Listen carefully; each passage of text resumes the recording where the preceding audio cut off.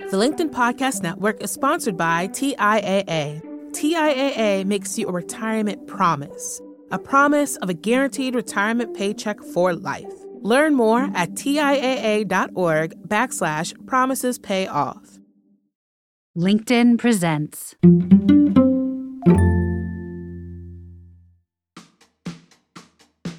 Good morning. It's Monday and it's time for a brand new week of mini masterclasses from the Next Big Idea Daily. I'm your host, Michael Kovnat, and our topic this week is words. You know, these little units of meaning that I'm spewing at you right now. These short bursts of sound and their written counterparts that are so fundamental to our interactions with the world that we hardly even notice them most of the time. Words are everywhere, and there are all kinds of them. We know there are bad words, the naughty ones you can't say on TV. We know there are fancy words, the ones like plethora that you use to sound smart but just make you sound pretentious. But did you know that there are magic words as well? I don't mean abracadabra or other made-up phrases. I'm talking about ordinary words, but if you know how to use them properly, you can be a better communicator, a better persuader, a better friend, and a more confident, effective person. My guest this week is Jonah Berger. He's a professor at the Wharton School of Business at the University of Pennsylvania, and he's the best-selling author of books like The Catalyst, Contagious, and his latest one, Magic Words, What to Say to Get Your Way. Jonah is an expert in marketing and persuasion, but the book he's written isn't primarily a business book. It's a guide to being more intentional about how you speak to others, and maybe most crucially, how you talk to yourself. But it's fair to ask, if you're not a professional writer or a podcast host, why do you even need to think that much about words? Here's Jonah to explain. I don't have to tell you that almost everything we do involves words. From the emails and PowerPoints that we write to the phone calls and pitch meetings that we pull together, we talk to others face-to-face and over written communication, and words are how we persuade, communicate, and connect.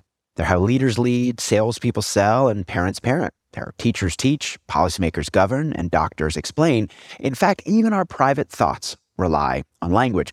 But while we spend a lot of time using language, we rarely think about the specific language that we use. Sure, we might think a lot about the ideas we want to communicate. When we make a presentation, for example, what's the main thrust of what we want to get across?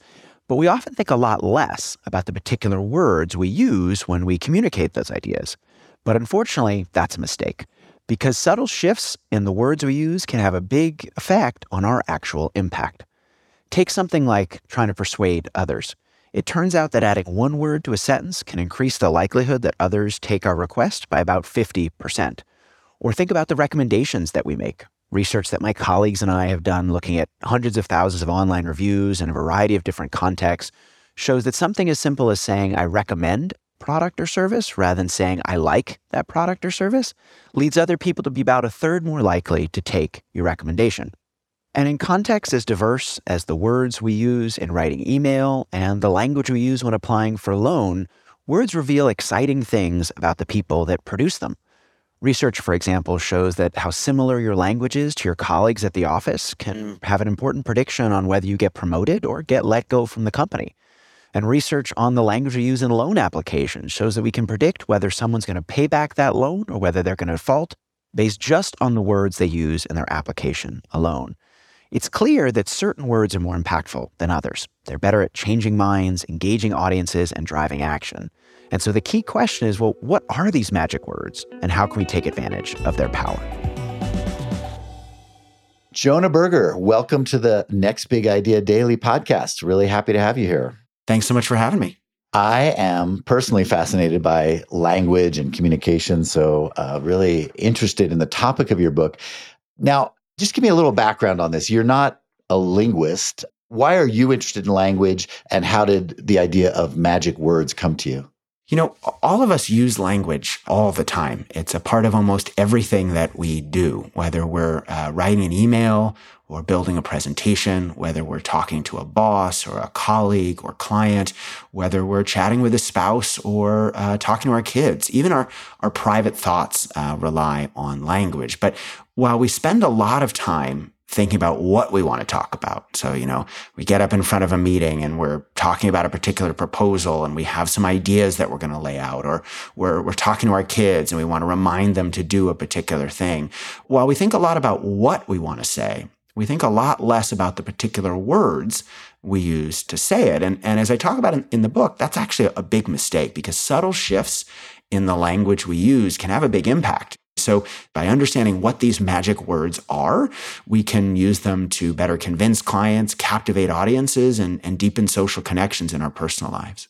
I know you've written before on the topic of persuasion, and this book in some ways does cover some of that ground, like how to use words in a way to persuade people. But it's not just that, right? Because we use words to entertain, to inform, to connect. And in all those ways we use language, there are benefits to paying attention to the particular words. Is that right? It is, yeah. And so, there have been two big trends over the past decade or so that have gotten us to where we are today. First is just we now have recordings of language that we never had before. And by recordings, I don't just mean audio recordings, right? Our opinions and attitudes, we share them all the time on social media. There are now huge repositories of news articles and movie scripts and song lyrics.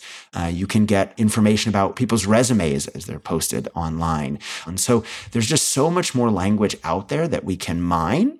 And second, there have been all these new tools that allow us to extract insight from this data. So whether you call it automated textual analysis, natural language processing, some of these tools leverage machine learning, but they allow us to study things we could never study before. So, my journey in this got started about 10, 15 years ago. I was interested in what makes online content viral.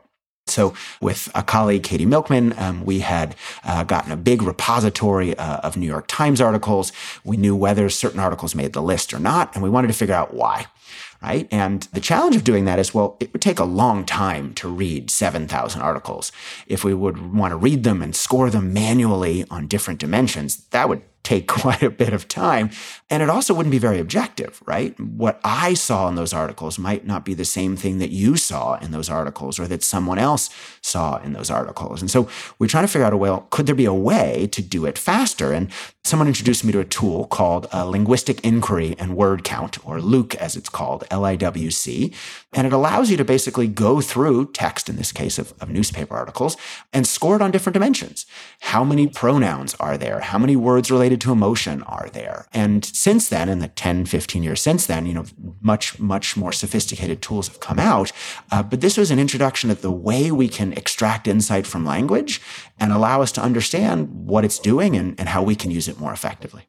I love this title too, Magic Words. I mean, we obviously have these sort of folk stories of words like open sesame or abracadabra. This idea that there are words that have these kind of special powers that don't just inform, but somehow make something happen in the world. They're like incantations. And that seems sort of like some religious or magical old idea, but these words actually do have surprising powers. And one of the first ones you talk about is the word because. When you say, would you wash the dishes? It's not going to be nearly as effective as saying, would you wash the dishes because I'm too tired or because something, and it doesn't even have to be a good reason, right? It can be a nonsensical reason, but just putting that word because in there seems to unlock something. Yeah. So a number of years ago, I read this great book called Lexicon. And this book was about, it's a fiction book, and it's all about, basically nuclear language, and you use a certain word and, everything happens, and this sort of, amazing power of the particular right words. And you read a book like that and it's a really engaging book, but this doesn't happen in real life. And then a couple of years after, we had our first child. His name is Jasper. And, as most kids do, eventually he acquired some language. He would say words like yo for yogurt or brow bear for brown bear. And he was, acquiring words as kids do. But he started really interestingly using this word peas. And what he meant was please, but he didn't have his L's yet. So he couldn't say please. It ended up coming out like peas. But what was most interesting was how he would use this word. He would say something he wants, yo, and then pause to see if he got it. And if you got up and you went to go get him yogurt, that would be it. But if he said yo once, and you didn't do anything, you didn't sort of jump to it to go get the yogurt, he would do it again, but he wouldn't just say yo. He would say yo, peas, and then he would look at you like, hey, I mean it. I'm serious. This is this thing that I want. And it was the first time he had realized that words had power, that if you added the right word to anything, right, you could get what you want. And like every kid, he developed much more language. He started talking about Dido, which is his favorite dinosaur, and a variety of different things. But, Peas was really special because it was the first time he realized that words have power. And the same is true for us as adults, right? There are these magic words out there, like the word because, like the word could rather than should. Subtle shifts, just a couple letters here and there, or using a word rather than a different word, can have a big effect on our impact if we know how to use them. Yeah, actually, you're reminding me that we say that to kids, don't we? We say, what's the magic word, when we want them to say please. And we're teaching them that is a word that unlocks something that makes us more willing to serve them, to be helpful if they say please to us. And that's a lesson we carry into adulthood, I think. Certainly, yes. Yeah. And it's not just please, right? I mean, it's not just yes words like open sesame and, abracadabra and I guess it's expecto patronum or whatever it is for the Harry Potter fans. But it's not just sort of these magical, mystical words. Real life words can have a big effect on our impact. Okay, that's it for today's episode. Thanks for listening. Thanks is kind of a magic word, isn't it? Anyway, tomorrow, Jonah is going to dive into the details of his research and give you some hacks on using language to get your kids to be more helpful around the house, to get people to vote, or to get yourself into shape. It's amazing what the right words can do. You can also find these tips right now on our Next Big Idea app. I'm Michael Kovnat. See you tomorrow.